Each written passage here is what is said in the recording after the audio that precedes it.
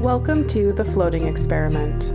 I'm your host, Kim Kogani, and this podcast is meant to be a moment of pause in your busy day. Get comfy, take a deep breath, and let's go to the show.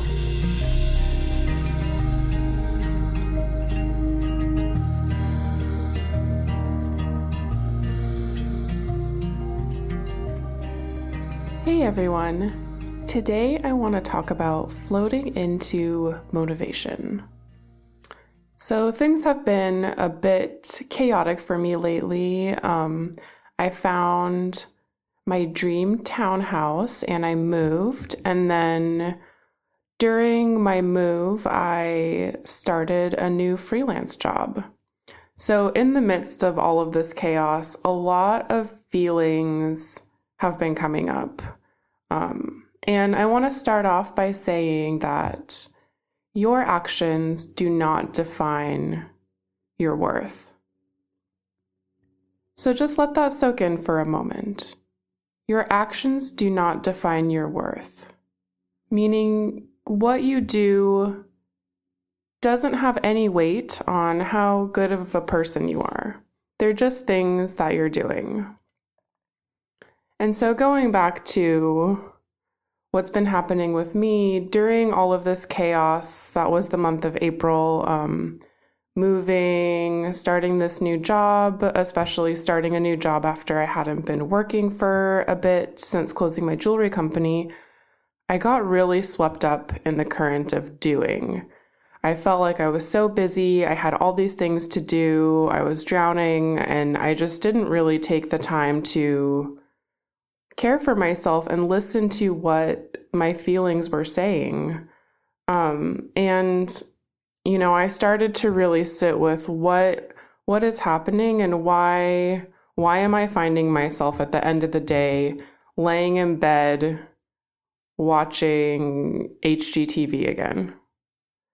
And that's kind of where I got to. I had all of these things that I wanted to do, like my yoga practice is really important to me. I wanted to record the podcast. I wanted to explore, different ideas for starting new work projects. I wanted to read. I wanted to take my dog out on a walk. I wanted to do all these things. And yet my body felt tired day in and day out. And all I could do was really just watch TV. And finally, I started to think about what is holding me back and why do I not feel motivated to act on these desires that I have?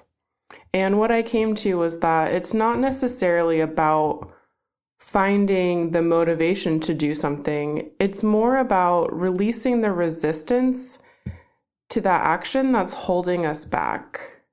So for me, we'll use this podcast as an example. I've been wanting to record and share for, a month, like during the move, and I just couldn't bring myself to grab the microphone and sit down. And if you think about it, it's relatively easy. I open up my laptop, I pull out the microphone, takes a couple of minutes to set everything up, and then I sit down and record.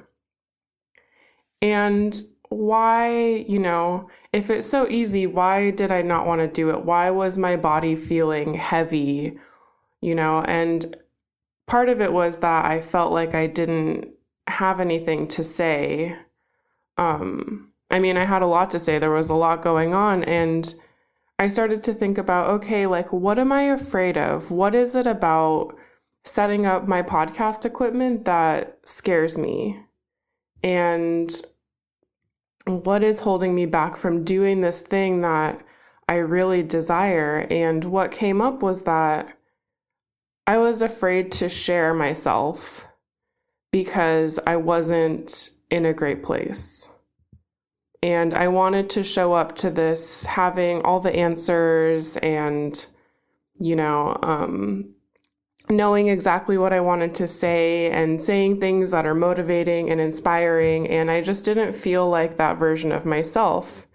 And so I sat with that and, really sat with that fear of what happens if I don't show up perfectly polished or unhelpful or all of these different stories that I had. And once I faced that fear, I realized that the goal of my podcast in the beginning was never to be perfect or to be helpful. It was simply to share what's going on with me and offer some kindness and, a moment of pause for anyone who chooses to listen. And once I remembered that motivation, that desire, the fear started to wash away a little bit. And, I didn't pressure myself. I wasn't like, you're a terrible person if you don't do this, or a lot of the things that I say to myself have to do with consistency. So if I don't show up at the same day, at the same time to do something, then I'm a flake, or, it's Kim, she has these dreams but she's not doing the things to get there. And none of that is true. The truth was that I was afraid to show up. I didn't have a lack of motivation. I wasn't being lazy. I was avoiding something that I was afraid of, and instinctually, my body and my brain were trying to keep me safe. I know that sounds silly, but it's the truth. I was afraid of showing up to the podcast and the microphone, and, my brain and my body were simply trying to give me signals and redirect me because that's what they're wired to do, to keep me safe. Anyway, so I've just been really trying to shift my perspective in general and looking at what fears and worries are keeping me where I'm at, and am I truly unmotivated? No, I came to the conclusion that I do not lack motivation. I don't think anyone lacks motivation.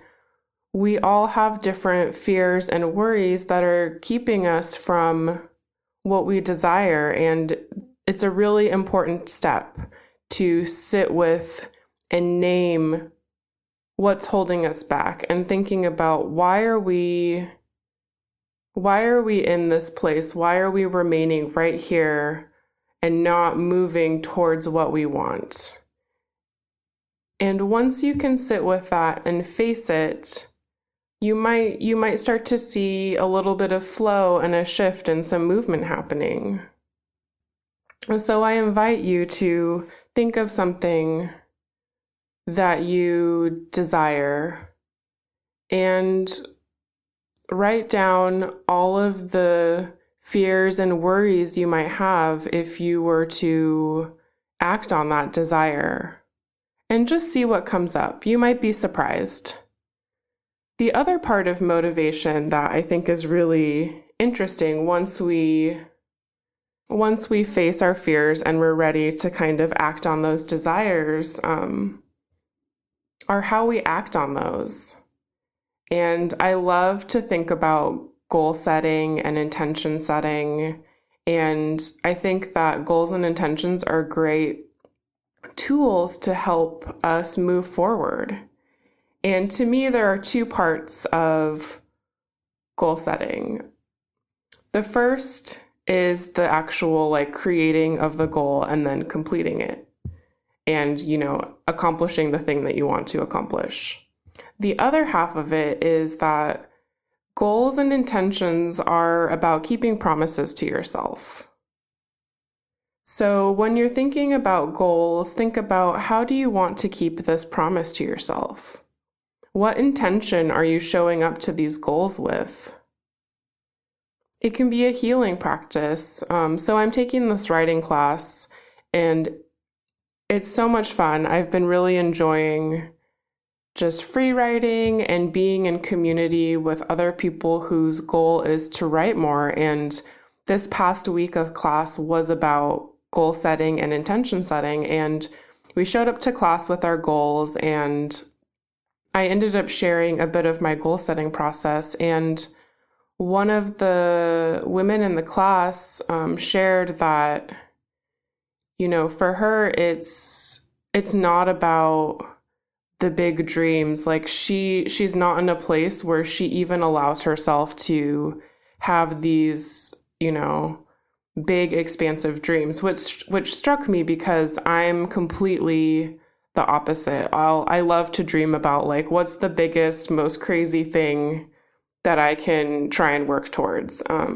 And for her, she said that she appreciated my method of goal setting and that her intention was to prove to herself that she can show up and accomplish these promises that she's making and uphold these promises and build this relationship with herself. So her goals were going to be smaller things, like maybe showing up every day and writing for 10 minutes and setting a timer, or opening up a writing book and reading for 5 minutes. And I just thought that was so interesting that setting goals are about making those promises to yourself and to that inner child you, and showing your inner child that you are there for them no matter what. And I work really hard to show my inner child that I'm there for her, and that, it's really important to me to not disappoint her.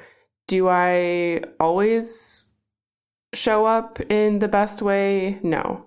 But I've promised to her that I will always do my best with what I'm given in that moment.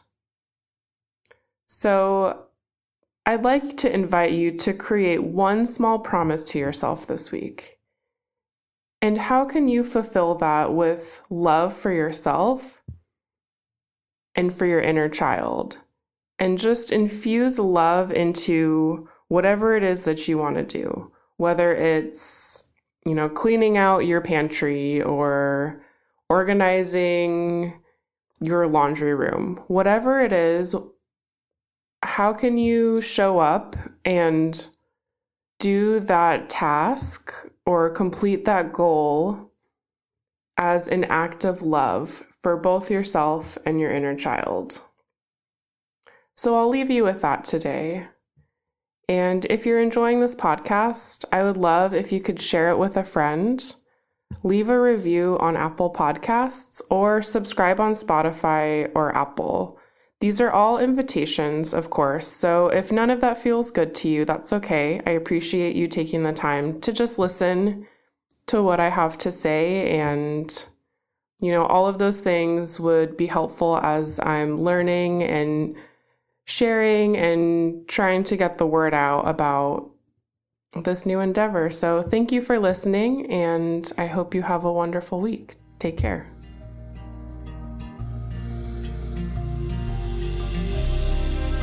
Thank you so much for listening. If you want to find me, you can go to thefloatingexperiment.com and @thefloatingexperiment on Instagram. May you embrace a new way of being and invite that sensation of floating into your life. Until next time, take care.